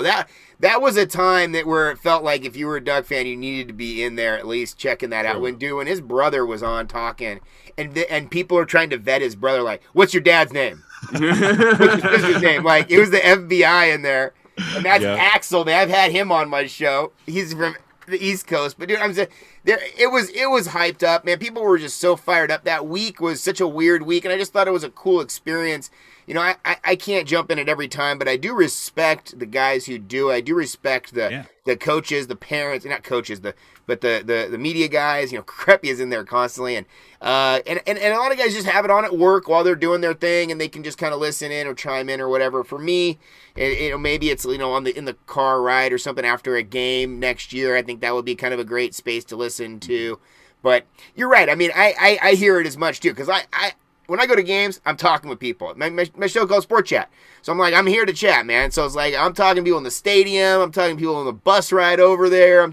It's just like, that's just the thing to do. So we've already have that naturally. And I think it just gives that platform to people who are sitting at home who don't have access to somebody sitting next to them. Yeah, I mean, I think those Twitter spaces are great. Ideally, I think the actual breakdown of them has a tendency to get a little toxic, like communism. Yeah, a little bit, yeah. But I mean, that night, for example, right? I mean, I tuned in for probably an hour and a half, 2 hours. And I mean, that was light work compared to some of those people that were on there for, I don't know if like people weren't sleeping or, you know, Red Bull, losing jobs. I mean, my goodness. Or they just have the opportunity to. They're working at home, or they're just, you know, there's a lot of different stuff. Yeah, I hope it was a day off. I couldn't be in my spot. You're like, what are you listening to? But I mean, that week was so crazy. I mean, I feel like Oregon fans had their like heart ripped out more than like ever. So I mean, kind of like the I'm blanking on his name, the Florida State guy, when he took off, he who shall not be named. Yeah. I mean, he was just here for a cup of coffee. So it was kind of like when he bounced, some people were like, oh, I can't believe it. It's like, oh, who cares? On to the next one, you know, start the process all over. But it seemed like Cristobal was like planting serious roots here. So when he bounced, I feel like a lot of people felt like that they'd kind of been lied to. I know some players kind of felt that way. But I mean, that's the nature of the beast. And I think the more that Oregon is in the national championship conversation, the more we're going to have these type of situations like most other schools do, unless you have that kind of anomaly like a Saban who just, you know, is done moving or whatever and just wants to like settle down forever. But I don't really see that being the future of college football anymore either. So it's tough to say. But with you know, the Twitter Spaces conversation, it's like, all in all, I think it's a good thing. I love the fact that people are really fired up. I just don't necessarily have the patience for it myself. It's just a little bit too elongated for me. Yeah, I do like that people are all over the country. I think that's a cool thing. Shows the national brand. When I had some FOMO when you were talking about like some coaches were jumping in there, some player parents were jumping in there. And so those are the kinds of inside stories. That's that inside baseball. That's that duck tent that we love, you know, hearing the stories straight from the parents and straight from the players' mouths and things like that. But when it's just, you know, Johnny Be Good sitting on his couch talking about how he wants to run, you know, cover 3 instead of cover 2 in these kinds of scenarios, that's when it's like, okay, I'm going to go do something else now. But this was it's a great community experiment. And I think that's a great opportunity for Twitter to explore that even more. Well, there might be some other spaces that aren't as bad as like Duck Twitter, it's just already a little cannibalistic as it is. So, there might be some more friendly school Twitter spaces going on around. Yeah. Oh no, and there's some crazier ones. I mean, I jumped into the Florida State one and it was insane. I mean, I felt like I got my hair caught on fire. I wasn't even talking or anything. I just jumped in. It was like 5 minutes. I was out. I was scarred from it. Yeah, I could see that too. That's for sure. My cousin was quick to remind me that Oklahoma also had some of these spaces when Lincoln Riley left, and that was a fun experience. That was like burning down. That one, I went to the message board. I just wanted to see what Oklahoma was talking about. Oh my God. I just wanted to see what they were talking about because when Lincoln Riley left, it was so kind of like rip the Band-Aid off out of nowhere. Yeah. And Oklahoma is like, you thought Tennessee was bad when freaking Lane Kiffin left. Dude, this was brutal, and immediately there was all these links over to different Twitter spaces or whatever, and I clicked onto a Twitter space through that too as well. That was insane because these Twitter spaces have been going on for a while. I mean, Lackavelli, he was running them after games and stuff like that. But dude, the vitriol there, and I can't wait for a SC home and home with them because bro, they hate USC more than any team ever in the history of the planet right now. They are like foaming at the mouth. Yeah, that's a fan base that you don't really want to get on the wrong side of. No, we know. Yeah. We've been on that. We've heard about, dude, until this year. To this day. I mean, yes. Yeah. Dude, immediately, I was talking with some guys from Oklahoma. I don't know if you guys tried to get on the Oklahoma thing before the bowl game. Everything was just so crazy at that time. Yep. But I talked to some guys at the Oklahoma team. They were like, hey, we won that game, by the way. I was like, bro, it can happen, right? Right. You shouldn't have let the field goal. We blocked the field goal. You shouldn't have let. There's all sorts of other things that happen. And I was like, come on. And he was like, bro, no, we should have won. First thing he said, I was like, come on now. No, yeah, and that's classic. They have held on to that game for a long time. Hard. And it felt like this team was trying to get redemption for that team. Oregon's team had any connection to that team? Yeah. Oregon's team doesn't even have a connection to Dennis Dixon's team or Marcus Mariota's team. Even. Well, and it's one of those things. I always knew one way to piss my cousin off was just text him onside kick. That's all I had to say. And he would just go off on vitriol after a text message chain. So they take football seriously there in the Panhandle State. I mean, they take it very seriously. We're starting to do the same thing. We're starting to take football seriously too, and it's a great situation. Mm-hmm. The Twitter space is a perfect example. Who do you think is going to be the bigger rival in the next 5 years? Do you think it's going to be USC or do you think it's going to remain Washington? Well, Washington. It's USC. Yeah, Washington has this little extra salt in the wound, right? It's got the bloodthirst. Yeah. But, dude, no. I think it's for the Pac-12. I think it's USC all day, every day. I mean, I think it has been. I think every single year the national media says USC's in the top 25. Then they get bounced after the first week or two. They lost lately because of the Clay Helton thing. But, bro, that's a team that with just a couple tweaks here and there is right back in the thick of it and probably a top 15 year after year after year. Yeah, Clay Helton might be one of the worst coaches in America. I was in L.A. when the Ducks, with Justin Herbert, when they last beat them, and that was the year that he was on the hot seat, but he'd won enough games to kind of keep it or whatever. Bro, when he's walking out in the tunnel, people were just cussing him like crazy. I mean, all around, throwing things at him, like it was horrible. And, I mean, SC, of all places, the guy says it's the mecca of college football. They burned the last guy in effigy. Yes, they did. Well, and Lincoln Riley's going to get that going. I mean, he's going to get that going. And let's be honest, let's be real here. The Pac-12 wants him to get it going. The Pac-12 wants SC and Oregon to be that north-south, Oregon versus California and Pacific Northwest versus SoCal. That rivalry could really brew. And Shane and I have talked about this on the podcast before. Washington is more of like the fan rivalry. The players, it's SC. The players, because so much of them are from LA. Mm-hmm. Exactly. They get so fired up to go play in their backyard, play against guys that they played against in high school. I mean, I'm really excited to see it over the next couple of years. And Coach Dillingham wants all the smoke. He retweeted a bunch of Lincoln Riley slander. I mean, I love it. Shane knows this. I'm all petty. I'm team petty. So that was fun to watch. It was just fun to see. Why not? Exactly. Well, and it was also cool just to see that kind of youthful kind of, Amen.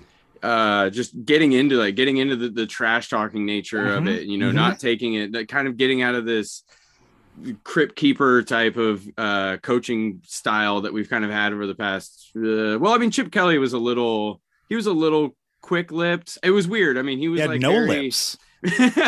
Chip Kelly to me was a real throwback. Chip Kelly was actually like from like the 20s and the 30s. He's like W.C. Fields.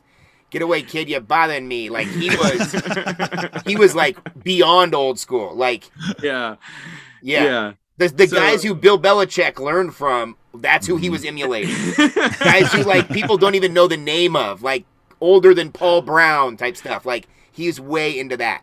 Yeah, so I think that this group is way into the new style. I mean, a perfect example. How many jersey combinations, shoe combination, everything else? This is the first coaching staff to actually wear the sneakers. Yep. That's what I was about to say. I'm a big sneakerhead, bro. I got sneakers for days. That's the first time I've ever seen the Jordans on. Lanning had the Pit Crew 3s on. Yeah. To see a coach stroll out there in some P's was awesome. And I mean, to just like that kind of thing, I think is going to help with how so much recruiting is revolved around like social media and this like kind of youth movement now that I mean, even like Cristobal seemed like he was a little hands off on the kind of shirt like every day. And it was faded, washed out. You couldn't even certainly see the letters anymore. It's like, I get it. He told me decision making fatigue's a real thing. Maybe he just wanted to grab the same shirt every day. Exactly. He told me I only wear black or green, and it's either one of the two combinations. Yes. If I'm a head coach at Oregon, like I'm hiring like a stylist, you know what I mean? I'm sending somebody into that room, grab all the newest stuff. You're looking like the NBA. Exactly. Coming to holding the shoes. Exactly. I mean, why like a fur coat on? You don't have any excuses. It's University of Nike. Like, come on. Oh man, we miss Coach Campbell. We miss Coach Campbell and just the suit swag. And Don Pelham followed in that same thing. Pelham had the big coats, like down to his knees almost, like a trench as the actual sport coat. Dana Altman actually had more shoe swag than Mario Cristobal did. 100%. Agreed. He wore the off-whites. I mean, 100%.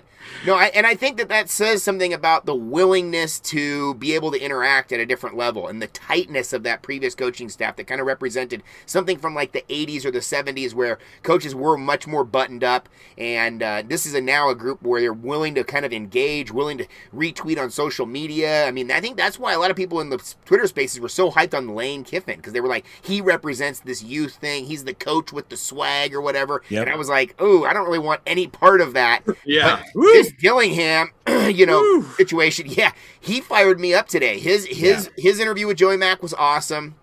I got to talk with Matt Powledge a lot at the basketball game, and he was super into it. Like, everything I was saying, he was like, yes, yes, yes, yes, and was like super pumping me up. So I just love the energy of this, and I think that modern football, it's a young man's game.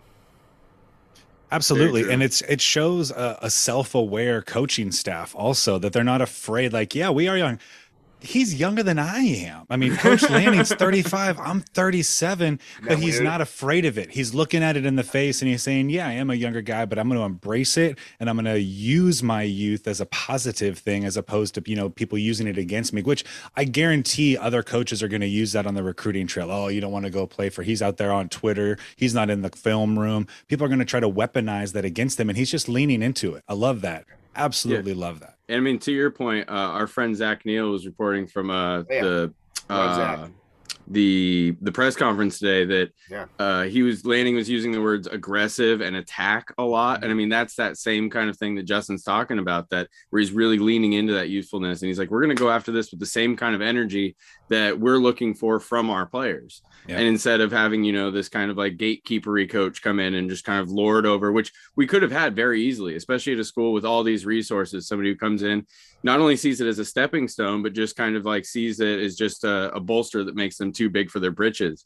And with Lanning, I mean, we haven't seen flashes of it yet. So, I mean, and he's a guy that this very well might be a stepping stone job. And like, I'm okay with that, because I think that stepping stone could be at a professional level. And I mean, just to put in, one of our coaches or coaching staff to eventually be in the pros too. I mean, that's a good thing for overall. I mean, with coaches being around for 5, 6, 7 years, that might be the norm. That's okay. I mean, I think in that run, this team can see a lot of success. And I mean, then attracting more and more up and coming coaches might be a cool thing to see in the future. Yeah, I agree. I mean, and outside of the Cristobal era, I mean, you can technically say that really only Mike Bellotti was the only coach who didn't leave. Yeah. And I mean, and there's been a lot of success at Oregon lately, but Rich Brooks was a very mediocre coach most of his career. And before that, I mean, Len Casanova, the team carried him out of the Rose Bowl after a loss. So, I mean, the Oregon history is not the best when it comes to winning. So it's like, you have Chip, Rich Brooks, after 1 year of being successful, goes to the NFL. Chip Kelly goes to the NFL with success. Mike Bellotti is the guy who actually stays. He's the guy who turns down Notre Dame and USC to stay at Oregon. Yep. And built something really special while he was here. I mean, we can't 100%. forget that, everything. And honoring the past coaching staff, continuing that on with a new tradition, bringing in different things. I mean, a lot of people want to call Rich Brooks the father of this program, but in so many ways, it was Bellotti that really took the reins and took us to that next step. Oh yeah, the new uniforms, the new expansion on the stadium, the bowl games every year but one. I mean, he's got a great situation there, and then he goes into the weird situation at the end where he kind of like seals the fate by putting Chip in. Almost like his last move of being a coach was his first move of being an AD, which is like to hire the new coach, which is a strange play. Yep. So it's a strange play, but it is a mark of like a great one. And that is like probably the most graceful transition possible. If you're looking at it from like an optics perspective, there's really no other way to do it without like upsetting really anybody. It's just kind of fade into the background. Until the first game at Boise. Oh, yeah. And then things got weird. Then it got a little ugly. And they rebuilt it. Game. They rebuilt it. Yeah, we went to the Rose Bowl that year. Got off to one of the weirdest starts possible, though, and then also kind of formed a little bit of a rivalry there. I mean, for a second, I would have said Boise State would have been like the most hated other school by fan base by far, by far. And it was all because of that late hit the year before. Absolutely, yep. That was a big deal. I was watching that game at Burning Man on a little computer, watching the game cast go on. I'll never forget that moment. And then watching immediately the highlight come out of Blunt, just like catching that kid. I mean, that's, oh my God, yeah. That's a memory burned into the memory bank. My line on that one was, that's the first time that Byron Hout had been punched.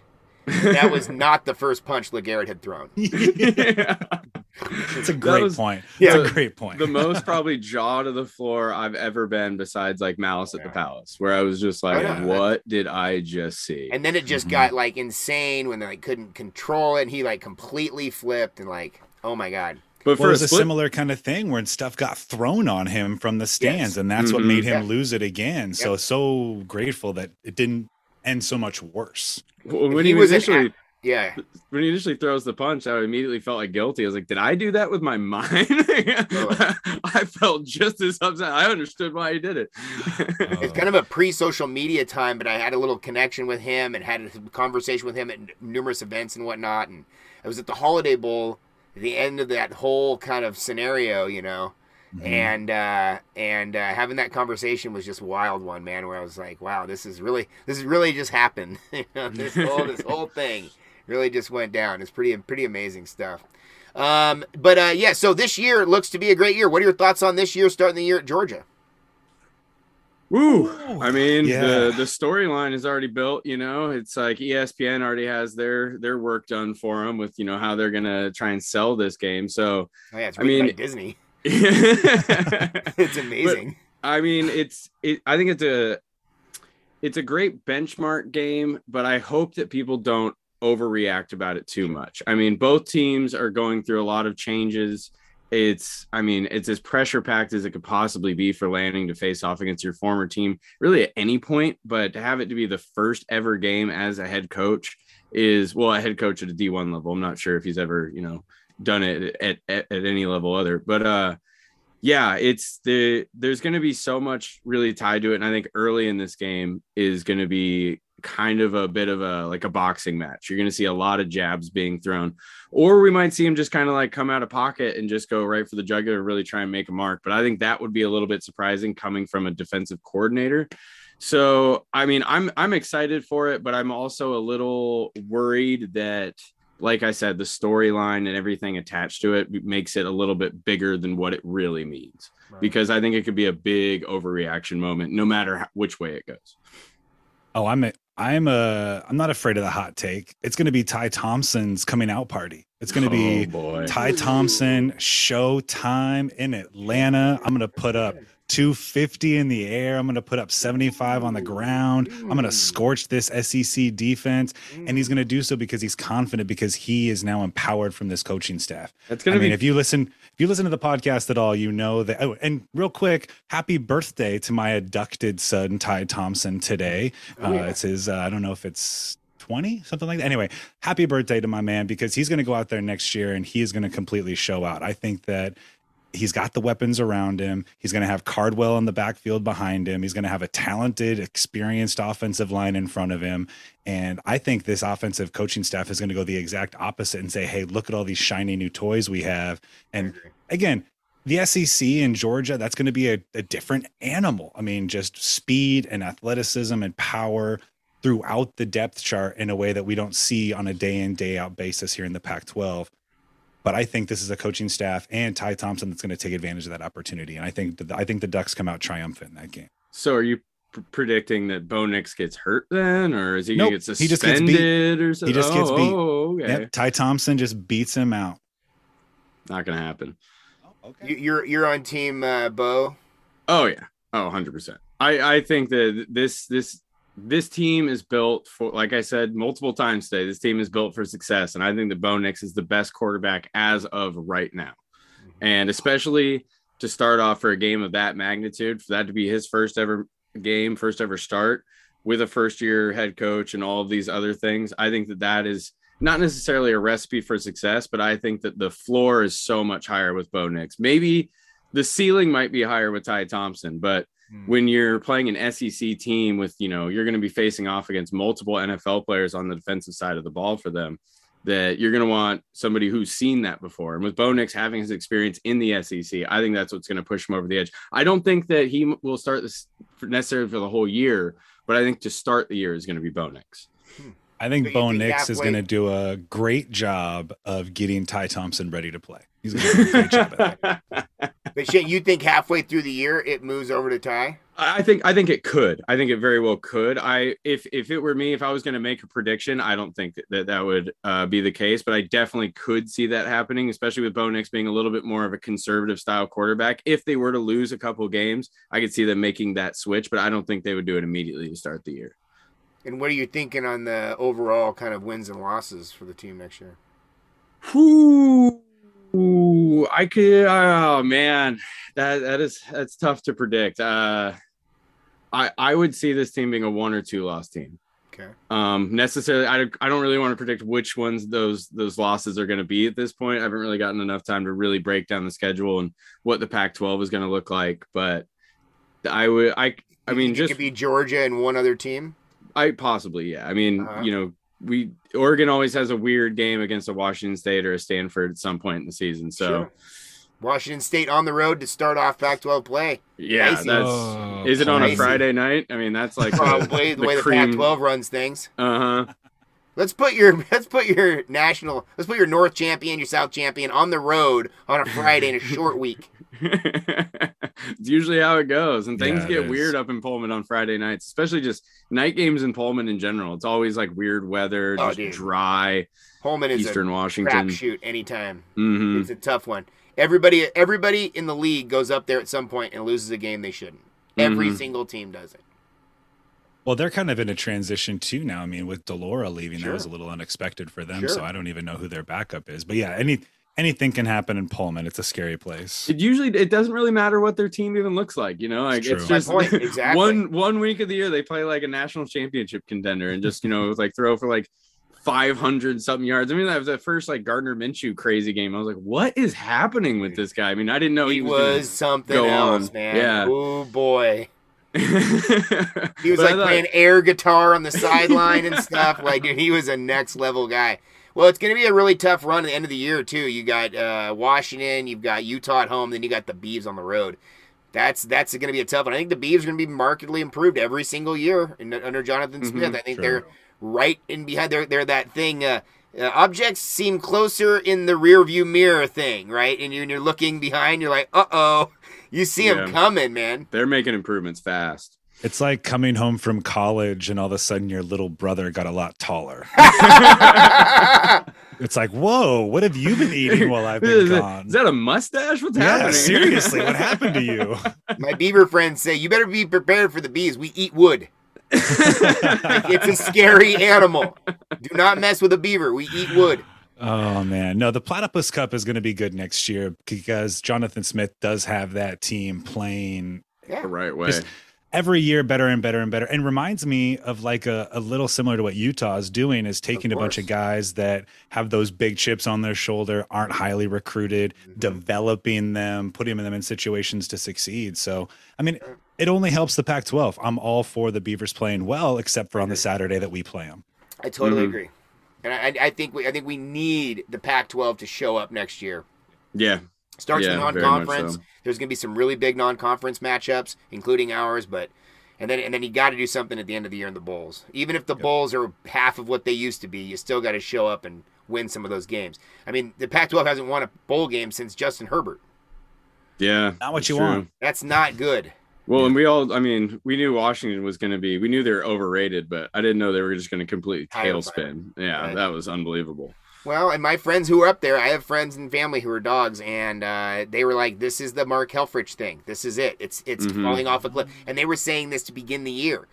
You know, the Montana loss was, I mean, you can't run from that. That's a stain that's never, ever, ever, ever clean. And they knew it right out of the gate. They were like, "Uh-oh, we're in major trouble." And then the Oregon loss, like, literally just pushed the car over the edge. The whole thing ended after the Oregon loss. Yep. Yeah.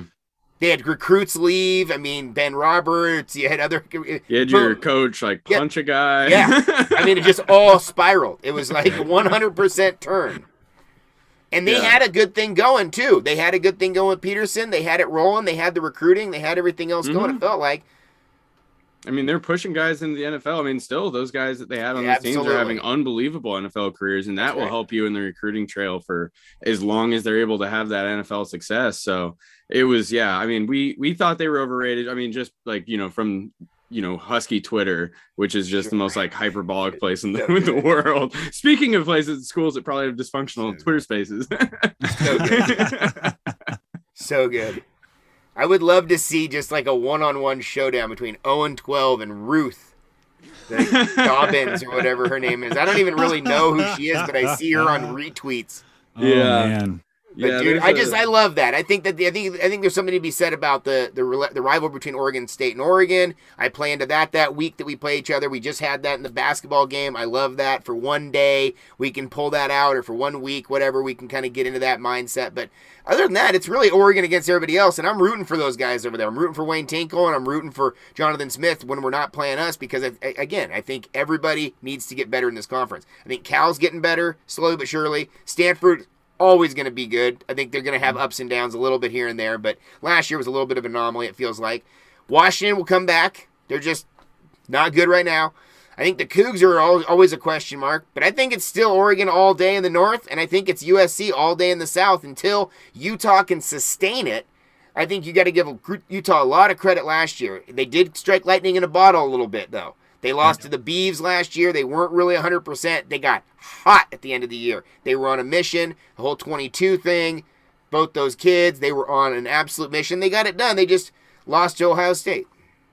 No, that shows the power of everybody rowing in the same direction and just having, absolute purpose about what they're doing in Utah. I mean, I was really high on Utah going into the season last year, but they after those first couple weeks, my expectations dropped so low that they overachieved so much then at that point. But I could see, I mean, they're going to be the main rival to USC, especially now with Arizona State completely falling off a cliff and everything that's going on down there with their program. Who knows what situation they're going to be in the next couple of years. My goodness.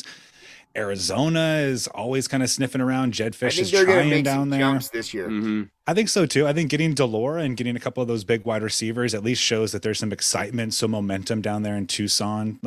So I think it's like you said, it's going to be Oregon, it's going to be USC, and that's what the Pac-12 wants. If they're smart, that's what they want. And the country wants it.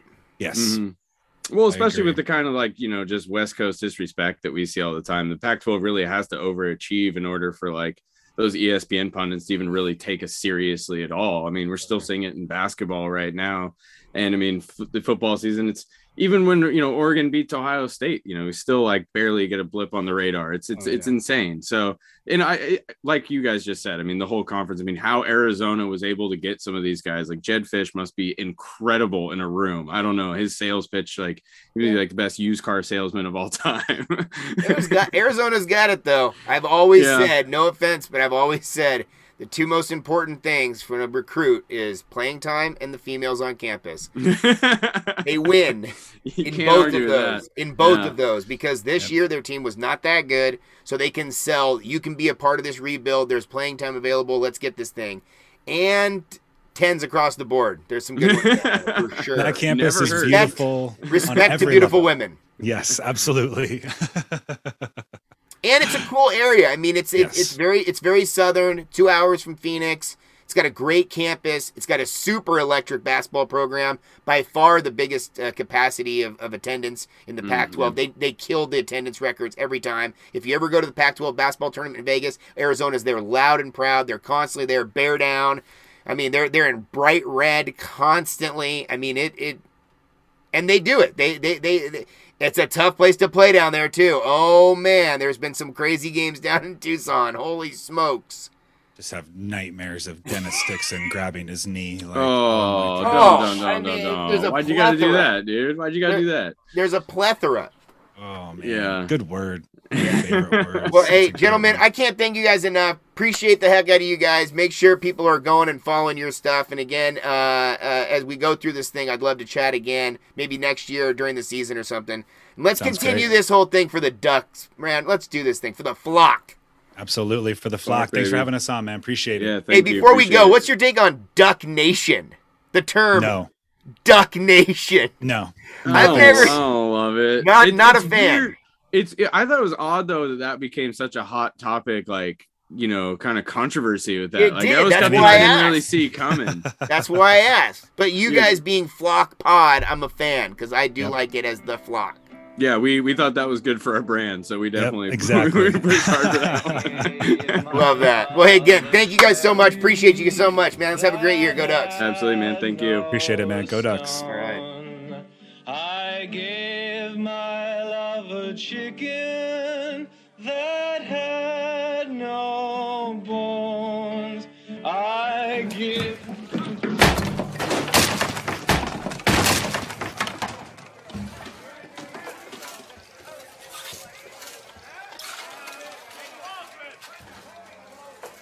Sorry.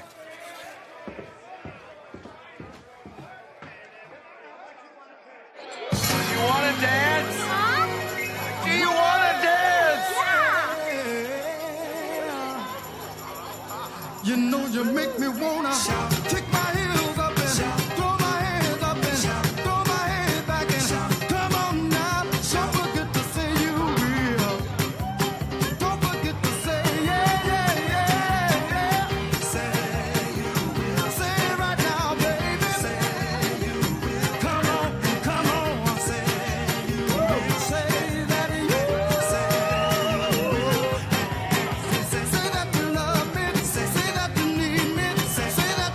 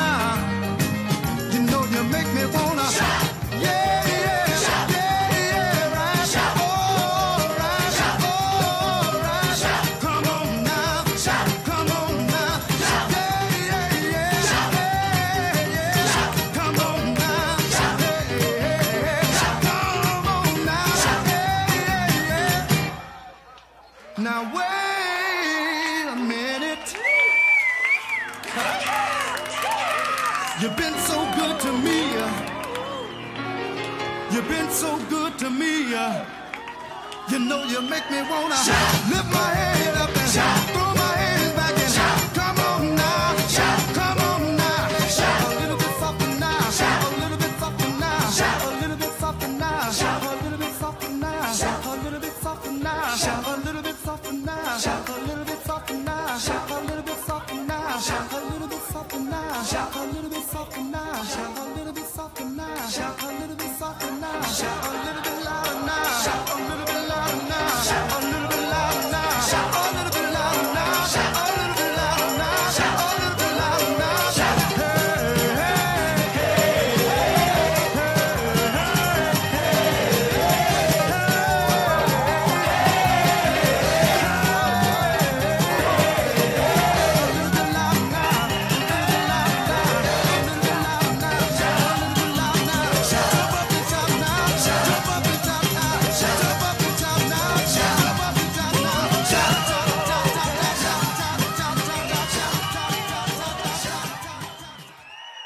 Now wait a minute.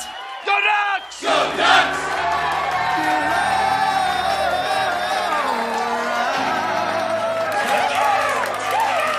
You've been so good to me. You've been so good to me. You know you make me wanna lift my head up and throw my hands back and come on now, come on now, come on now, come on now. Take it easy, take it easy, take it easy, take it easy. A little bit softer now, a little bit softer now, a little bit softer now, a little bit softer now, a little bit softer now, a little bit softer now, a little bit softer now, a little bit softer now, a little bit softer now, a little bit softer now, a little bit softer now, a little bit softer now, a little bit louder now, a little bit louder now, a little bit